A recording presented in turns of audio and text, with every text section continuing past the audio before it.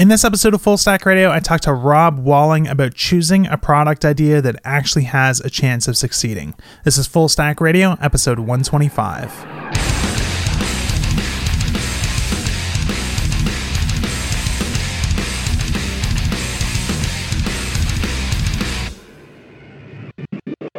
Hey everyone, welcome to another episode of the Full Stack Radio podcast. I'm your host, Adam Wathan, and today it's my pleasure to be speaking with Rob Walling. How's it going, Rob? It's going really good, man. Thanks for having me on the show today. Yeah, thanks for coming on. So for anyone who's not familiar with you, I first kind of got introduced to you, I think, through the Startups to the Rest of Us podcast, which you've been hosting forever now. And I think at the time, you were sort of early off in the Drip days, which is an email marketing automation SaaS app, sort of like a MailChimp on steroids sort of thing that you built together with Derek Reimer, actually, who's been a guest on the show a couple times, and was eventually acquired by Drip. And now you're running TinySeed, which is, I think you describe it as like an accelerator for bootstrap startups. Yep, that's right. And Drip was acquired by Leadpages. You said it was acquired by Drip. Oh yeah, no, it's a common. That'd be interesting. That'd be an interesting way to exit your business if you could figure out a way to do that, like a perpetual motion machine for income.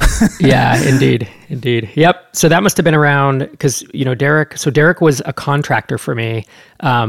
And he broke ground on Code in December of 2012. And then we really started sharing the story in 2013. Nice. And so that must have been around that time frame. Yeah, awesome. So the reason I wanted to have you on the show is because, you have sort of a long history of building up sort of different software businesses, sort of leading up to Drip, sort of being like your big sort of magnum opus, I guess. And now with TinySeed, you're doing a lot of work, kind of working with other sort of, small startups or individuals who have ideas that they've been working on and sort of trying to pick the ones that you think kind of have the most potential and helping them get to where they want to get to. So I thought something that would be interesting to talk to you about today is just like how, as a developer working on a side project or looking for a side project, can you sort of find ideas that are worth building, and what sort of things should people be looking out for to make sure they don't waste a ton of time building something that's not going to go anywhere? How's that sound?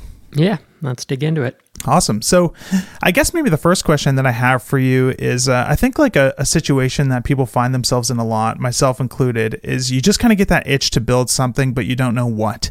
And you spend a lot of time just like pulling out your notepad, brainstorming, trying to think of every possible thing that you can. Do you find this to be like a productive way to look for product ideas at all? Or do you think you're better off making sure that you're building something that's sort of like knocks on your door instead of going out looking for ideas? I think it's a mix. I think that brainstorming, the outputs are only as good as the inputs. And if you're trying to brainstorm, like I used to try to think, okay, what could I build for lawyers? Or what could I build for designers? Or what could I build for this particular vertical? But I wasn't in that vertical. I wasn't a lawyer myself. I didn't have a lawyer I could interview. I wasn't being exposed to their problems day to day. And so it was a fool's errand for me to think that I had any type of insight that would be beyond just a super cursory, Google search through forums or whatever. And that's not to say you can't. I mean, I do believe there are decent business ideas in, on Quora or in these Facebook groups, or, people are complaining about, hey, I use this tool and here's what I hate about it. If you see that over and over and over, well, there might be some opportunity there.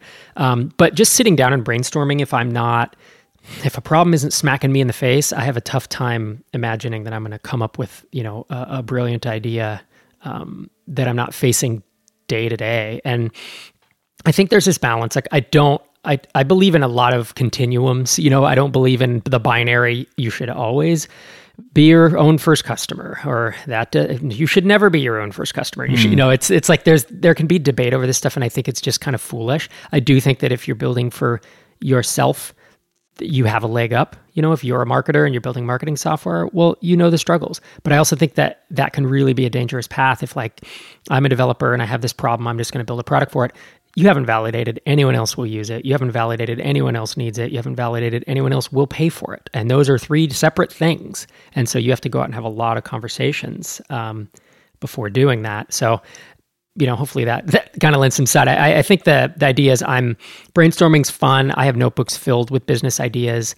Most of them unless they apply directly to something that I'm encountering or directly to something, a warm niche that a friend of mine or my wife or a cousin or someone has like told me about while we're talking. I think it's often tough to think that we're going to come up with some brilliant insight in a brainstorming process. Yeah. So when you're thinking about product ideas, are there any, I guess, like, how are you sort of evaluating them in your head? Do you have like sort of a checklist or list of criteria that you're sort of evaluating them against to decide, like, this is not something that makes sense for a solo person to try and build, or, this is something that definitely has a potential to be something that you could build by yourself that could actually be profitable? Yeah, I think my criteria today are obviously vastly different than what they were a decade ago, just given it where I'm at, in my journey. But if I were, back 10 years ago where I was still thinking about, hey, I want to make something that's going to make 10K, probably 10K a month was a goal at that point. Even a few years before that, it would have been, hey, I just want something that can make the house payment. And those are all different criteria, because you could build you could build, buy, or adopt a minuscule little WordPress plugin that can generate $2,000-3,000 a month, which again makes most people's house payment. For me, that wouldn't be interesting anymore. But I know, a lot of folks listening to this podcast, it probably would be. So with those, there's a way more leeway. There's way more abundance of those types of ideas. If I were to say criteria is it needs to make $2,000 a month versus it needs to make $83,333 a month, which is the 1 million revenue mark. There's a lot fewer ideas in latter camp, So that's where it is. I mean, I think all the a lot of the advice that you hear come out of MicroConf, say, or the common wisdom of today, you really have to take it with the thought of who is this coming from and what stage are they at. Because, as much as like I respect a lot of the folks from the MicroConf stage, let's say Jason Fried or Chris Savage of Wistia, or, anybody that your listeners would know. But when they give advice, I think, I am not running $100 million ARR. We don't know what Basecamp's making, but it's pretty widely agreed to probably doing somewhere around 100 million and throwing off tens of millions of dollars in net profit a year. And it's like, I don't know that this applies to me. I think some general stuff does, but really idea validation or idea selection would be totally different.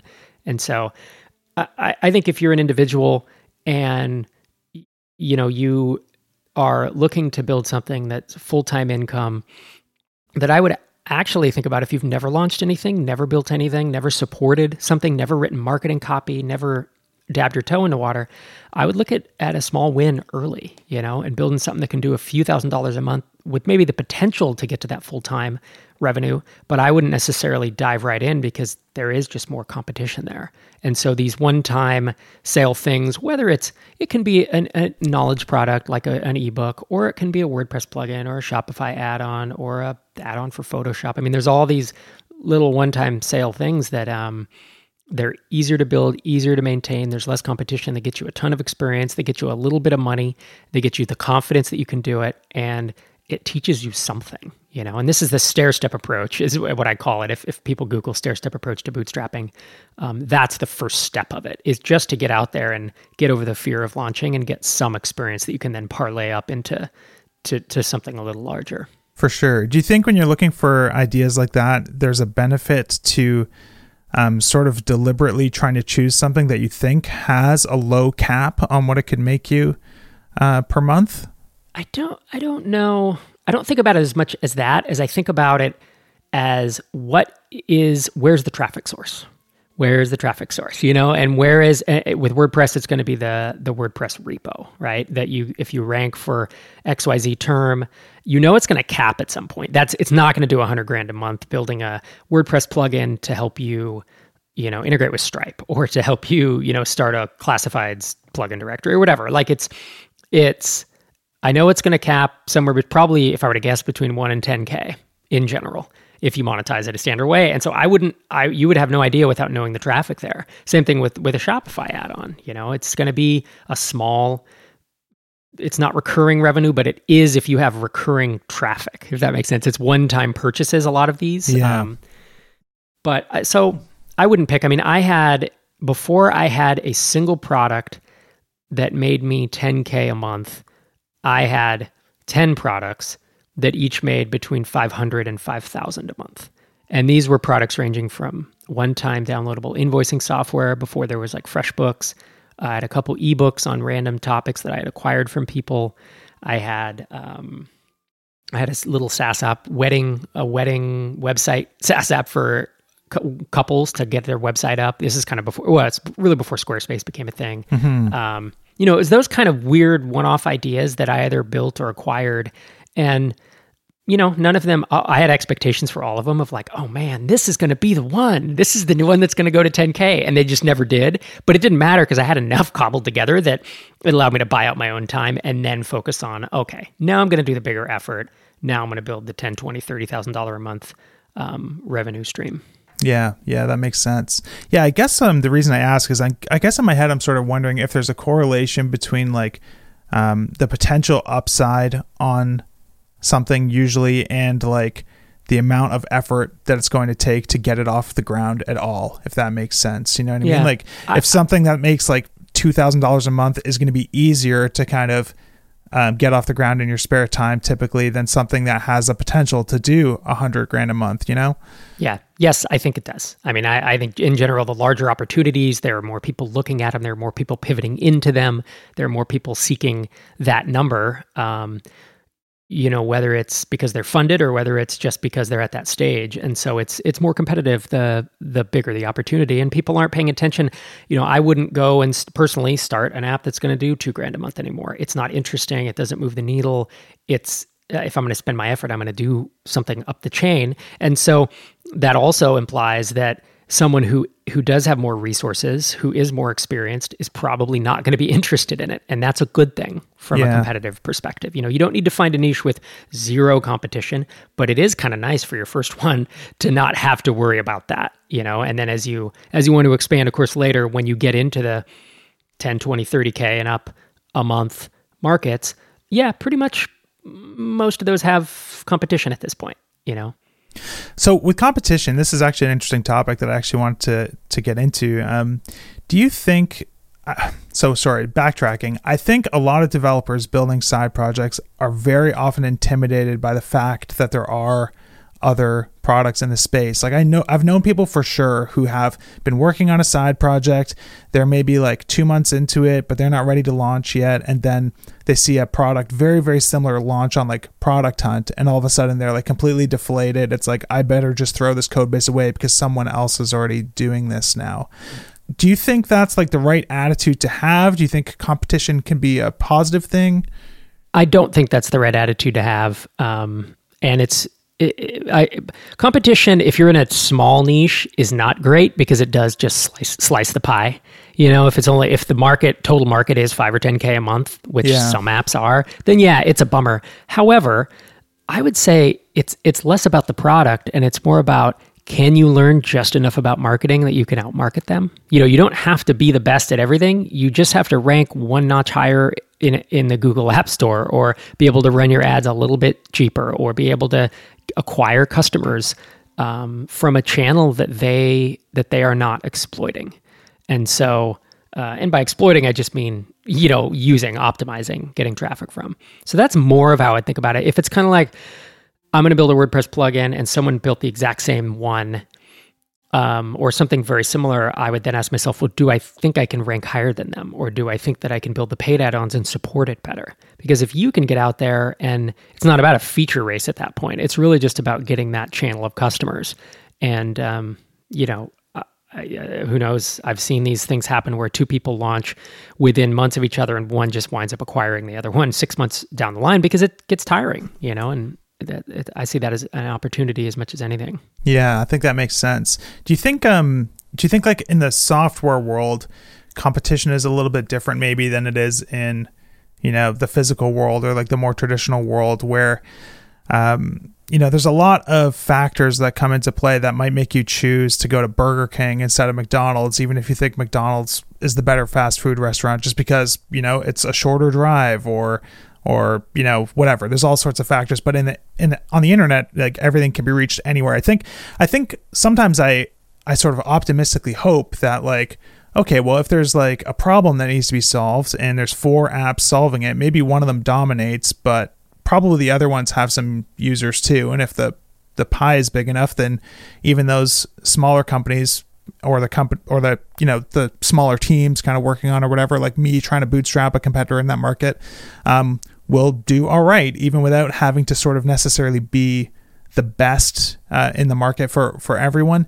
Do you think that's true at all? Or do you think like everyone tends to just gravitate towards whoever is sort of, doing the best thing? And if that's true, what can you do to be the best product for at least a smaller subset of people in a market like that? Right. Yeah, no, this is a good question. It's a good line of thinking. The answer is it depends on the size of the market. So if we look at the e-signature, the electronic signature market, it is massive. I mean, it's billions of dollars. So is there one clear leader? Probably. I think DocuSign is the biggest. But are there then 10 other apps doing 100 million a year or 50 million a year, some huge number? Yeah, there are, because the market is enormous. It's the same thing with building an ESP. It's the same thing with building CRM. On the flip side, then we have markets for, whatever tiny little 10K a month SaaS niche we could think up.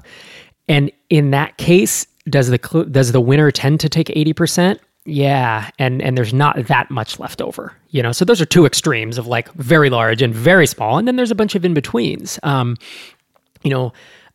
think of well, I don't know. There are like SEO keyword tools, and then there's the niches long tail. There's long tail SEO keyword tools, and that's like a little bit differentiated. And I think if you're going to go into one of these smaller spaces, I think the big thing to think about is you either need a unique traffic channel or an advantage in a traffic channel. And that could be, again, come back to, there's Google SEO, there's YouTube SEO, there's WordPress plugin repository rankings, there's Shopify App Store rankings, there's Magento add-on rankings. There are all these ways, and there's paid advertising, and there's every marketing channel you've ever heard of, having an audience that, you have a podcast and a blog, and you're constantly funneling them in. So there's a bunch of different ways to get this traffic. But if you're going to do it at a low price, it typically needs to be quasi-free, right? Because you're not going to do paid acquisition for something that's making $2,000 a month. You just don't tend to have enough money. So you either need, a unique channel that you are at least willing to attack, to take a crack at, and hopefully win that. You either need a unique channel or you need a differentiation. Your positioning needs to be different than the others. And that brings me back to your comment of, can you just niche down? If there's Shopify and they're big, can I build Shopify for hair salons, or Shopify for Amazon sellers or whatever, just niche to some point. And that's where you can't do that if the number one is a beloved product by pretty much everybody. So example, Stripe.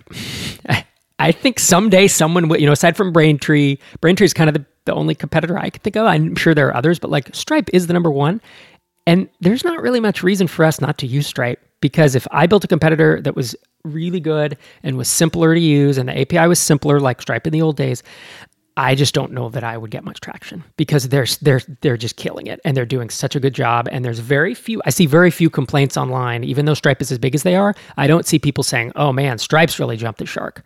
Whereas QuickBooks, Infusionsoft, Salesforce, et cetera, DocuSign probably, these huge companies that piss off their users and have these entire forums, or they have QuickBooksSucks.com is a real domain. Like there's an angle there. There's an angle of, we are not that. Here's why we're better. Here's how we're different, right? And there's a real angle. And so those are maybe bigger examples than you and I need to be discussing. But I look at the same thing of like, hey, what are the SEO keyword tools? What are the three big ones? It's Moz, Ahrefs, and SEMrush.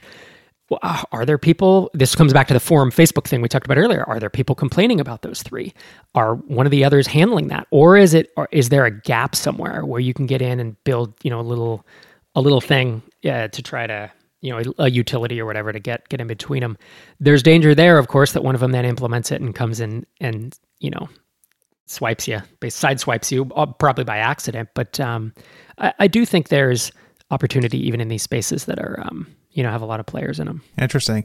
Yeah, it's interesting that you mentioned Stripe. That's actually an example that makes me think about things in a way that I haven't before. Like the idea of like niching down, I think, has always been presented as like, a viable way to sort of be better for some small group of the market, right? Like definitely I could see how you could build a Shopify that's better than Shopify is for this group of people. But with Stripe, it's like, what is the niche within like Stripe users? I can't think of anywhere there's like any meaningful thing that you could do that would make it better. You know what I mean? Yeah. Because it's such a general purpose sort of thing. So it's interesting to sort of look at things from that perspective and think like when you're looking at like the competitors in the market, is this the sort of thing where there is even like a valid niche? And yeah, like I think you're right. Like if you're going to build a competitor to Stripe, I don't think you can count on the fact that like payments is this huge industry. Therefore, even the smallest player will happen to get some of the customers and make some money. Like maybe that works like for ice cream stands on the beach or whatever, but I don't think it's going to work when everything is just as easy to access. You know what I mean? Why wouldn't just like the best product win in that case? So I think that is pretty interesting to think about. Stripe has such a strong brand too. And this is something most developers don't think about is brand is real. You know, I mean, let's get away from Coca-Cola and Procter and Gamble, which is what you read in all the branding books. Stripe has a killer brand among us, among our people. And they would really need to screw up, or I would need to get really frustrated with Stripe in order to not just go with them, because we've all been treated so well by them. And I think, if we were to try to think of how would you build a competitor to Stripe, it would have to be, well, what are Stripe's weaknesses right now? Okay, one, their API is more complicated than it used to be, right? So maybe you could try to build like a super simple version of that, but I wouldn't do that as a solopreneur. Like you get the credibility for people to give you their money. Like you have to go raise funding for this. This would be a terrible business to bootstrap. So it wouldn't even be a path that we could try to go down, I think, on this level. Just wanted to take a quick break to thank one of this week's sponsors, and that is DigitalOcean. So DigitalOcean is a simple, developer-friendly cloud platform optimized to make managing and scaling apps easy with an intuitive API, multiple storage options, integrated firewalls, load balancers, and more. I've personally been a customer of DigitalOcean for about 5 years, and I use them to host all of my server-side projects, like my custom course platform, for example, which is built with Laravel. A lot of the guests that I've had on the show in the past are DigitalOcean customers as well. For example, Taylor Otwell, the creator of Laravel, he uses DigitalOcean to host Envoyer and Laravel Forge, and Jeffrey Way actually uses DigitalOcean to host Laracast as well.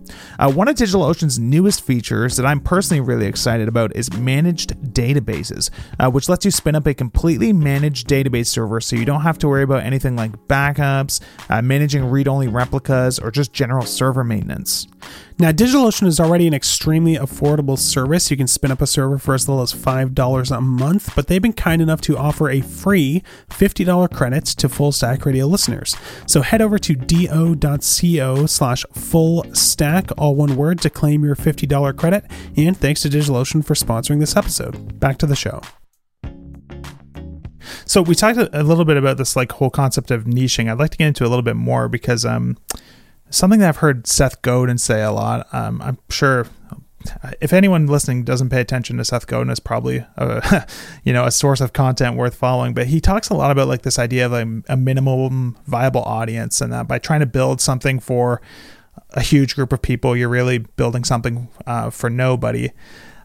Because it's just too generic, right? It doesn't solve enough specific problems. There's actually no such thing as the average person. It's just, everyone is kind of special in some way.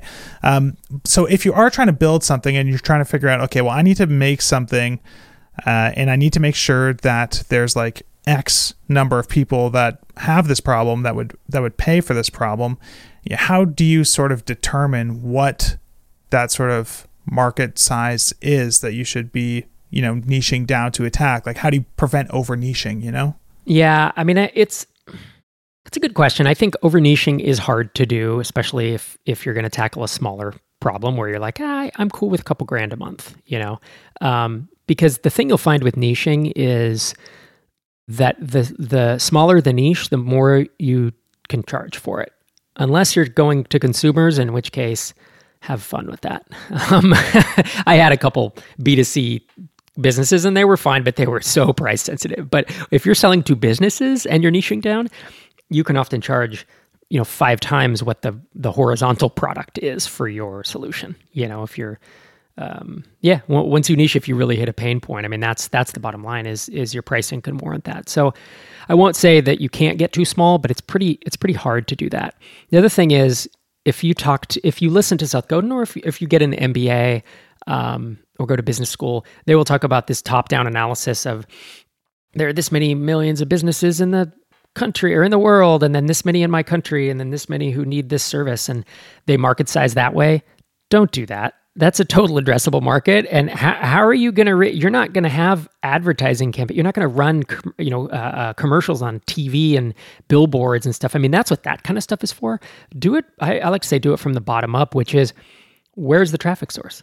The bottom is, where are those people? So does that mean like I should look at Facebook ads or Google AdWords and look at how much volume's there? Yeah, I would probably start there. You can go to Facebook and whittle down the audience to be like, okay, how many impressions can I get of this? Or Google AdWords, or trying to rank a site in Google, or trying to, get a plugin. It's really hard to estimate the WordPress plugin repo, but all these search engines, when people say search engines, everyone thinks Google, but I've named like 6 search engines already on this podcast, right? I named YouTube, which is the number 2 search engine. Amazon itself is a commerce search engine.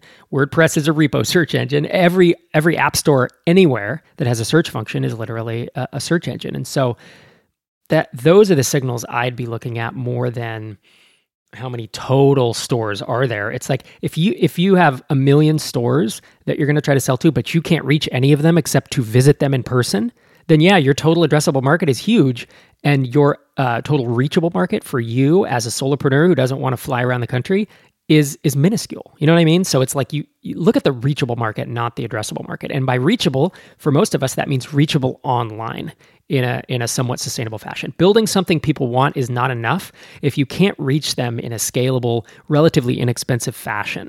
And I say inexpensive because I'm thinking, hey, if you're going to build a $10K a month business, you don't have a sales force. You don't hire a bunch of salespeople. You don't have amazing marketing because you can't quite afford it yet. So you need to find those easy ins in the niche. And it's a bit tricky in the early days when you're doing it. Yeah, for sure. Something I kind of want to get a little bit of clarity on that you said there, that I think most developers, myself included, maybe know a thing or two about marketing, but they're not marketing experts, right? And they haven't played with all the tools in depth. When you're talking about like the Facebook audience size and the Google stuff, are you saying that like if I have an idea for some search terms that I want to rank for, like someone searching for blah, blah, blah, I think I could be the best product for whatever problem they're describing. And there's a way to like use these tools to figure out like how many people are searching for that, or how many people fit this like sort of persona that I've created in Facebook ahead of time. And you can use that as a way to sort of determine like, okay, if I was going to make this ad and target at this group of people, then 20,000 people are going to see it. Like that's useful information to have. So you're saying that's something you can do with these tools? Loosely, yes. I call it like, there's like 1 hour, 10 hour, and 100 hour validation. And 1 hour is I log into the Facebook ad console and I say, all right, I'm building something for, example, for like, visual designers in this one state in America. Yeah, you can like drill down and be like, who follows Smashing Magazine and who is on, who liked Dribbble and is located in Minnesota. And it'll give you an approximate number of how many people. That'll be a pretty small number, actually, if you did it. But you could add a bunch of design resources and see who liked the pages and who has an affinity for that topic, right? Facebook knows so much about us. And it'll give you a ballpark. And then you can do it for different things. I mean, you could say who likes email marketing and get an idea of how large that is, right? And compare them. Same thing with Google, although the AdWords interface is so brutal these days. I would almost say you want to use a tool like SEMrush or SEO Moz, which are fortunately and unfortunately are paid tools. But you used to be able to log into the Google console and just type in phrases and it would give you ballpark, how many people were searching for those each month. And now it's almost unusable data. But those third-party tools have click data and they allow you to kind of look at that stuff. So yeah, that's the 1 hour market sizing. And is it super accurate? Kind of. It gives you an idea relative to other things. And then the 10-hour validation is, okay, I'm going to build a landing page. I'm going to write a killer headline. I'm going to then go and try to find these people. And I'm just going to start talking about it. I'm going to go in their forums. I'm going to talk on, go on the podcasts. I'm going to write articles. I'm going to just talk in person. I'm going to make calls. I'm going to do whatever and just say, hey, does this resonate?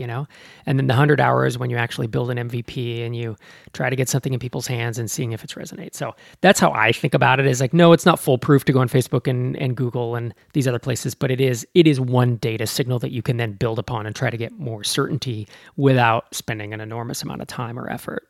Yeah, makes sense.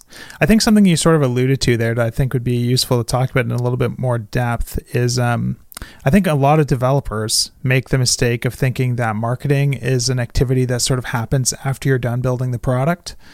And I think, based on my experience going to MicroConf and talking to people building real software businesses, that's like a huge mistake that people make. So what sort of approach would you recommend people take when they're working on a product? How should they sort of split their time? What sort of activities should they be taking besides actually building the product if they want to make sure that, given that there is a market and given that, like they're actually solving a problem that people care about, that when the product is ready for someone to start using it, that they actually are going to be able to get people to use it and that they're not just going to launch it to crickets? Yeah, it is a common mistake or a misstep. I wrote a blog post called Start Marketing the Day You Start Coding. And what's funny is now I believe that you should start marketing before you start coding. And by marketing loosely, what I actually mean is if you really want to, it's all about certainty, right? The cone of uncertainty. If you have a gut feeling and you're going to go build something, there's a lot of uncertainty whether anyone else needs it. And if you then take two, you have a gut feeling and you talk to 10 other people and you say, hey, would you buy this? You read the mom test so that you do this well, but you ask them a series of mom test is a book. You ask them a series of questions and you present a price and people say yes, and you get 5 yeses or 10 yeses. Well, your cone of uncertainty is a little clearer. It doesn't mean it's going to be a success. Doesn't guarantee it. May mean you have to pivot. May mean that you got bad data, but still there's some, momentum there.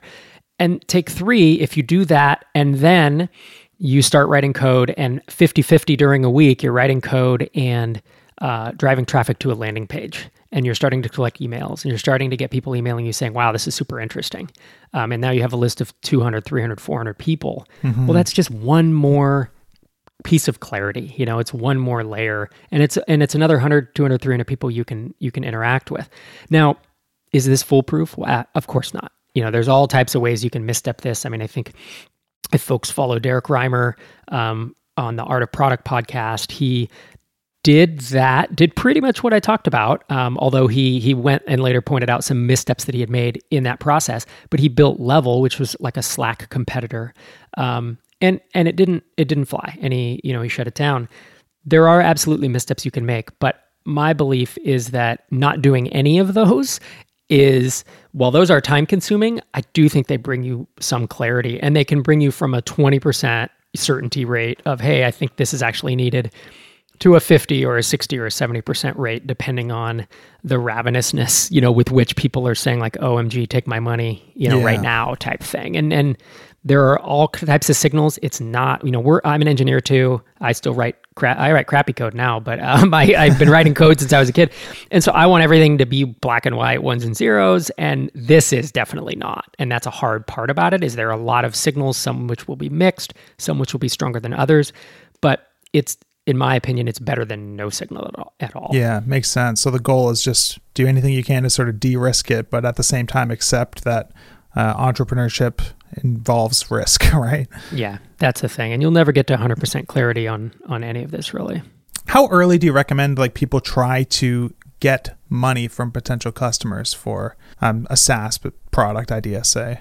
I mean, I've always fallen. I feel like this is a personal preference. I've covered this like a bunch of times on the podcast, on my podcast, Startups for the Rest of Us, and we've had questions about it, and there's been Twitter debates, and it's like some people believe that, boy, if you get their credit card number and you charge them a $100 upfront payment, that now they're committed, and if you don't do that, then it's just whatever. It's not valuable.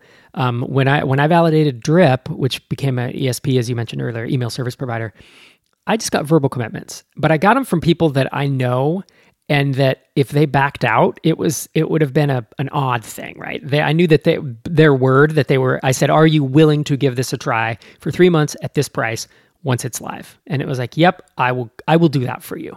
And that was all I needed. When I came back, I actually believe all of them did it. It may have been, I had like 11, somewhere between 11 and 15 yeses. And I think most people, almost all of them did it and at least tried it. Now, it didn't work for all of them, right? Some of them got a month in and they're like, yeah, this isn't doing it for me. And it was such an early phase of the process of the product that we had to pivot it later. But so I don't know, if you're talking to people you don't know and it truly is cold contact, maybe getting a check from them that you don't cash. I think, if you think people are blowing smoke, then yeah, you should probably get a little more, but I never have, and I don't feel like there's such a hard and fast rule that I would prescribe something to someone. I do think talking about money is important, though. I think saying, "Hey, I'm going to launch this, and it's going to be, $50 a month or $100 a month or whatever," and I think that's important. So that such that because you're not just asking, "Would you use this?" It's, "Would you pay for this?" Totally. Right, and would you pay X for it? I think that's an important differentiator.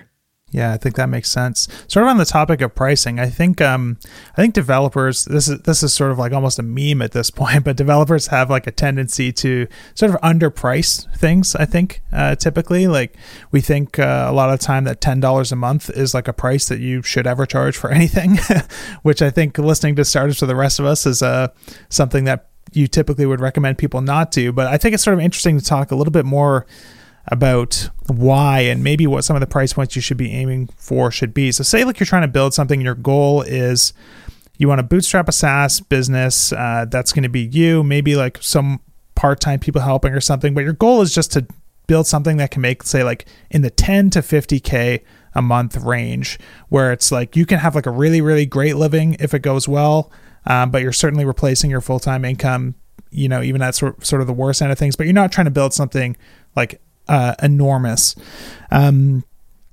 What I guess like an interesting perspective to look at this from is like, how many customers should you be hoping to acquire to sort of get to that MRR? You know what I mean? Is it realistic to think, well, if we get 20,000 customers paying us $1 a month, versus 500 customers paying us whatever a month, what are sort of the numbers that you sort of think about in your head when you're sort of trying to figure out if something is the right fit in that sort of way? Yeah, it's a good way to couch it. I mean, if you've never launched an app and you don't know what it's like to acquire 1,000 customers, it is way more work than it seems like. And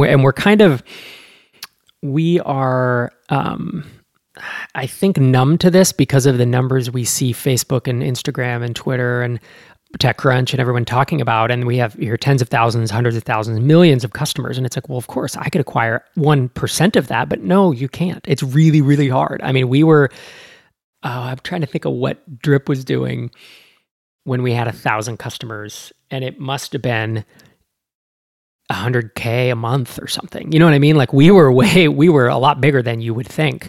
And so the way I think about it is this, as a loose rule, if I want 10K a month and I charge $10 a month, then I need 1,000 customers, right? And if I want 20K a month, I charge $20 a month. That is a painfully low number to charge. Your churn will be high. You'll have a ton of support. That's a lot of customers. So I don't like the idea of needing 1,000 customers in order to reach the goal. Therefore, the range of 10 to 50K is very wide, actually, because there are a ton of businesses that can get you to 10K. And it's like a funnel or an exponential decay in the number of businesses that can get you to 50 or 100, if that makes sense. So I mean, when I think about getting that 100 to 200, 300 range, that's a really nice number of customers to have to acquire. But it also depends on, certainly depends on how many users do you have access to, and what's your marketing channel like, and what is your conversion rate all the way down the funnel. So definitely 1,000 is too much. I mean, by the time you're at 1,000, that's a lot of pain to go through. Yeah, it's funny to think about it that way, right? Like 1,000 customers, if you're just thinking about that without really thinking about it in depth, and you're sort of maybe comparing it in your head to like well, I can get 1,000 followers on Twitter, no problem. I should be able to get 1,000 customers, no problem. But I think when you really analyze a lot of this stuff, that is a large amount of customers. Like I know looking through like Barometrics has their like open startups, and you can kind of look and see like what are some companies doing and how many customers do they have and stuff. I think Barometrics itself is still under 1,000 customers, and that's kind of a household name at this point, you know? So it's interesting. That's right. I mean, let's run some loose numbers because we're engineers. So let's just throw these out. Like typically if you're running a SaaS, and let's stick to SaaS because it's easier, the range of unique visitors to your website in a month who will probably start a trial, if you're asking for credit card up front for your trial, is between about 0.5% and 2%. And that depends on your price point. So when I had Hittail, which started at $20 a month, it was 20, 40, 80. Is that right? Maybe it was 10. I can't remember if it was 10 or 20 and if I canceled the 10. But let's say the $10 to $20 low end price point, that's your bottom. We were at about 2% unique visitor to trial with a credit card up front. With a tool that's say 50 to 100 a month, I would expect it to be closer to between 0.5% and 1%. So for ease, let's just say it's 1%. Okay. So if you get 5,000 uniques a month, 1% of that is 50 trials. Okay. Getting 5,000 uniques a month that are targeted is non-trivial. If you've ever been, like you said, comparing it to Twitter, I get 5,000 views on all my tweets. No, getting 5,000 people to your homepage or to come is a reasonably tall order. So we have 50 trials. Okay, we've asked for a credit card. The trial conversion rate should tend to be, if you're doing well, these are the reasonable numbers. You should be between 40 and 60% if you ask for a credit card up front. So let's just say 50%, we'll pick in the middle. That's doing good. I mean, that's a solid product market fit. So now you have 25 new customers per month. That's with 5,000 uniques. Then you're typically going to churn in the first 2 months. Your churn is higher because a lot of people use the first 2 months as an extended trial. So your first 2 months, you'll probably churn about another 20% of those folks, give or take. You might churn 30 would be high, 10 would be low. So we'll pick 20. So out of our 25 trials, 20% is 5. So now we have 20 people who are on month 3, and then they will churn at your 7% a month or whatever your churn is, right? So that's cool. So you got 20 new customers a month. So if you're charging $10, then you are growing by $200 a month.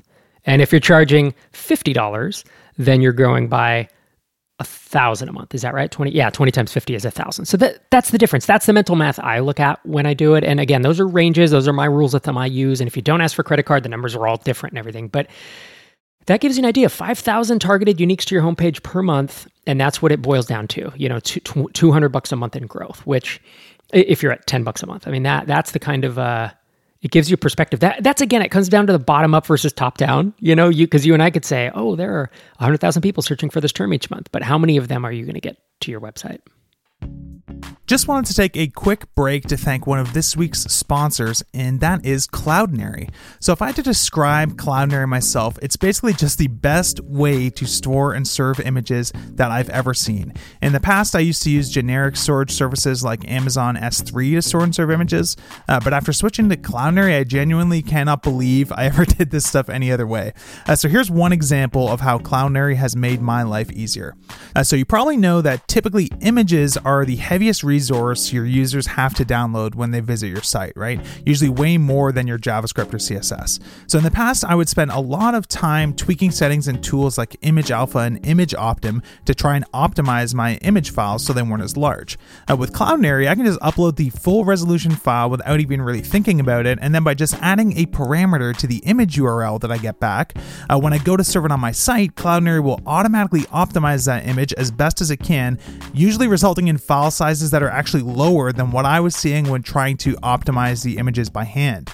This is even more useful for like user uploaded images, because instead of trying to do some fancy automatic image optimization in a background job on my own server or something, I can just send those images directly to Cloudinary from the browser, request the optimized version back by adding that URL parameter, and bam, I've got an optimized image at a really small file size.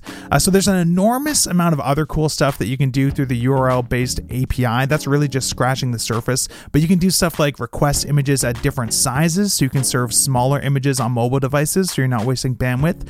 You can crop images to different dimensions. You can crop images using face detection, so just crop to the faces in an image.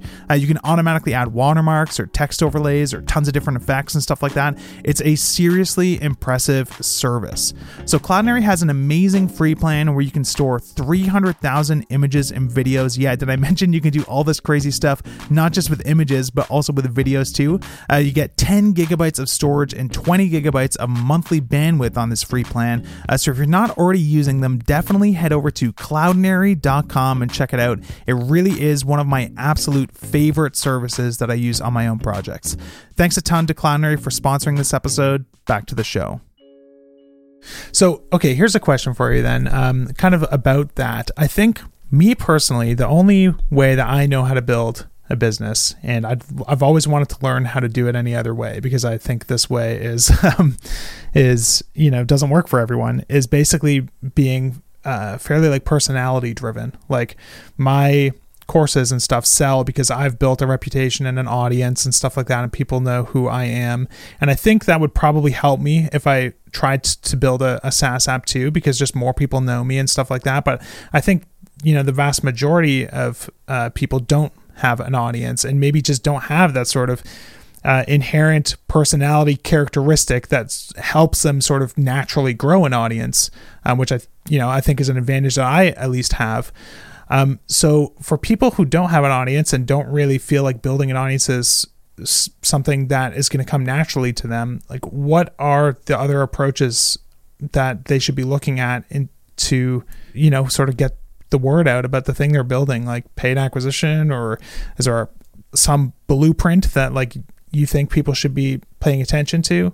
Yeah, I mean, I think I'll start by saying, if you're selling information products and knowledge products, I've done a ton of that. I've written multiple books. I run a conference, which I consider to be similar to that, where it's a one-time purchase. A lot of it is personality driven.